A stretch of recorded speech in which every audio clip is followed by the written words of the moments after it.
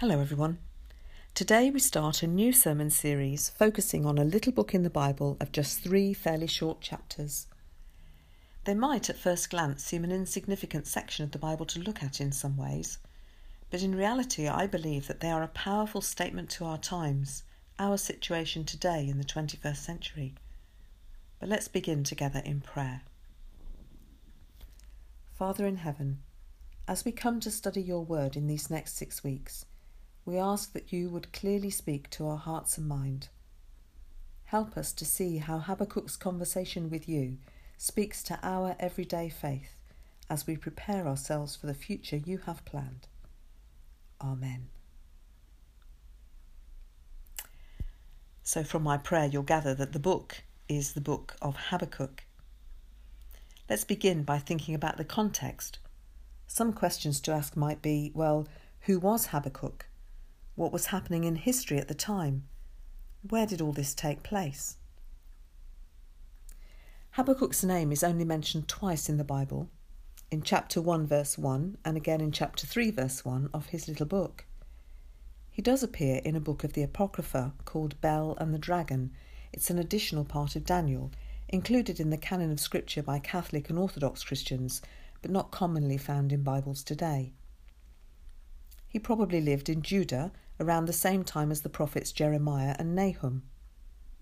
There is some debate, as you might expect, as to when he actually made his prophecy, but as he speaks of God raising up the Babylonians in chapter 1 verse 6, it could be at the time between Babylon conquering Nineveh and the Assyrian Empire and when Babylon conquered Jerusalem around 587 BC. You may remember that after the reign of King Solomon, Israel split into 2 kingdoms, the northern kingdom of Israel and the southern kingdom of Judah. Habakkuk was prophesying at the time when only the kingdom of Judah remained. The northern kingdom of Israel had been conquered by the Assyrians in 722 BC. The tribes of Israel had been assimilated into other cultures or were deported. It's a turbulent time in the history of the southern kingdom of Judah too. Lots of battles and conquering going on as kings sought the best for themselves in terms of allies versus oppressors. Godlessness was a feature of many of the kings, including Jehoiakim, a vassal of the Egyptians, who was known to be a godless tyrant who had incestuous relationships with his mother, his daughter-in-law and stepmother, as well as murdering hundreds of husbands of wives he wanted. Jeremiah criticised his lifestyle and told him to repent. Others did the same, only to find themselves under order of execution. Jehoiakim continued to reign as a puppet king for the Babylonians following their failed invasion of Egypt in 601 BC. But then he changed his allegiance back to the Egyptians, a man clearly trying to save his own skin and throne. All his plans came to naught when the Babylonian king Nebuchadnezzar II finally invaded Judah and laid siege to Jerusalem. Just before the end of that siege, Jehoiakim died. What a tragic time.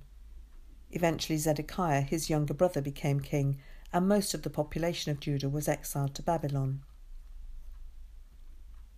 There was continuing unrest in Judah then.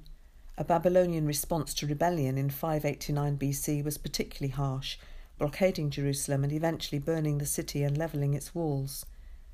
Over the next few years they killed many, ruined the economy, and they didn't stop till the kingdom of Judah was no more. More Judeans were carried off to Babylon, and this exile continued until Persia conquered Babylon itself about 538 BC. Cyrus the Great, the Persian leader, then allowed the Judeans to return to their homelands. It's generally thought Habakkuk was written somewhere between 609 and 598 BC, after the fall of the Assyrians and before Jerusalem was destroyed by the Babylonians. As we will see, the invasions of the Babylonians and the Persians were revealed to Habakkuk, and to us then, in his book.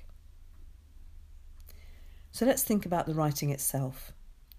It is the text of a conversation that took place about 2,600 years ago. The subject of that conversation? Prayer. Or perhaps more specifically, unanswered prayer. I wonder when you last had a conversation about prayer. Did you talk about how easy it is, about how difficult it is, whether you stand up or sit down, how you use your hands or not? Do you light a candle to help? Maybe you have no idea what to say, feel compelled to cry or shout. All these things can be important in prayer, and perhaps over the next few weeks we shall think about them.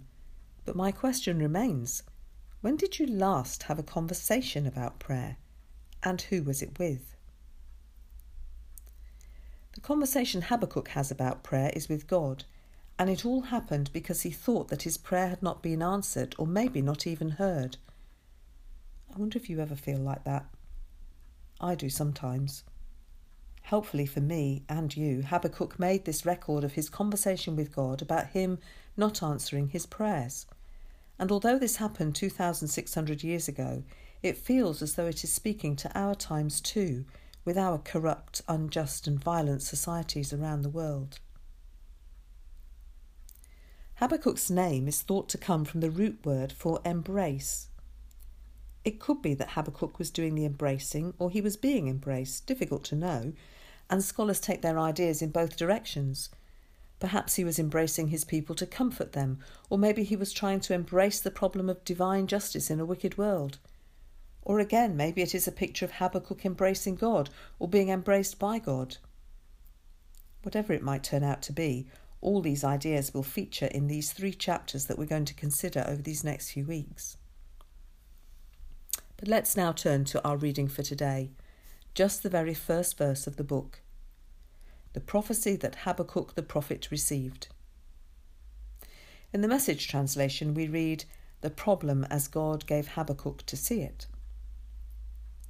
Eugene Peterson describes prophets like this. Most prophets, most of the time, speak God's words to us. They are preachers calling us to listen to God's words of judgment and salvation, confrontation and comfort. Habakkuk speaks our word to God. Think about some of the other prophets we know. They are not given to tact or diplomacy, are they? They face their hearers or readers with God as he is, not as might be imagined. They insist we pay attention to God. Habakkuk's not like that.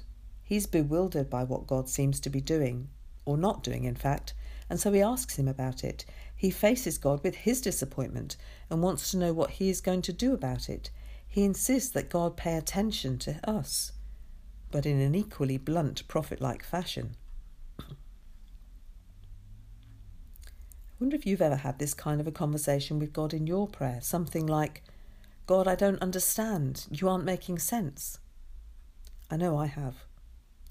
Lots of others that I've spent time in conversation with about their everyday faith say the same too. It's not uncommon to feel like this from time to time. Perhaps when you became a person who follows Jesus, if you are one, a Christian, you thought that life would now bypass all the difficulties, all the mess that it had previously thrown at you. But this has made you feel less of a Christian, not a very good follower, because life still feels difficult sometimes and things trip you up. The fact that Christians don't get preferential treatment in life generally comes as a surprise. But fortunately, God knows about this, and so there are some men and women in Scripture who can help us out in these tricky, dark, failure-feeling days. Nicodemus, who we thought about last week, is one. He was so afraid of being caught out for his faith that he went to see Jesus at night. And Peter, well, we all know Peter put his foot in it, so to speak, many times. Habakkuk too is such a person. He dared to voice his feelings to God, and so perhaps most importantly, God was able to show him, and therefore us too, that in all things God works for the good of those who love him, who've been called according to his purpose. Romans 8:28, even when we don't see it. This minor prophet, major prayer, reminds us that prayer is always a contemporary experience. Habakkuk was praying for his people in their time, even though it was such an evil time. When we pray, we are generally praying about our contemporary circumstances, relevant for our time and all its current evils. As Dr. Byron Allen puts it in his book written recently about Habakkuk, our 21st century is very young and its future looks very challenging. It appears as if all value to human life has vanished. Disease, famine and hunger hang like a dark cloud. Why doesn't God do something? So how is your prayer, my prayer? Do we just come to Jesus with a shopping list of needs and complaints when things don't go our way? Or is it a conversation with our Lord when things that might have been a crisis are just a normal part of our conversation with him? Habakkuk came with a load of questions and comments to God, as we shall see. Why don't you do something? You can't use them. They are less righteous than us, and we are your chosen people. Why aren't you listening? Why is evil winning? Remember that God's answer to our questioning prayer is always that he knows the end from the beginning. Debbie Duncan, in her recent book Minor Prophets, Major Prayer, Getting Real with God, says this: He, God, has read the back of the book. We can trust God even when things seem confusing and messy. We can ask God these questions. We can pray to our Father and be honest with him. At the end of the prophecy, at the end of his book, we shall see, and this is a spoiler alert, that Habakkuk has a new confidence because he has talked and listened to God. I don't know about you, but I'd like a new confidence in my prayer, in my everyday faith journey with God. Right now, as we continue to work out what reshaping looks like for the Good Shepherd family after the pandemic, let's take this opportunity to look carefully at a person who is able to pray like this and take his lead. This is what he says. Though the fig tree does not bud, and there are no grapes on the vines, though the olive crop fails and the fields produce no food, though there are no sheep in the sheepfold and no cattle in the stalls, yet I will rejoice in the Lord. I will be joyful in God my Saviour. Amen and amen.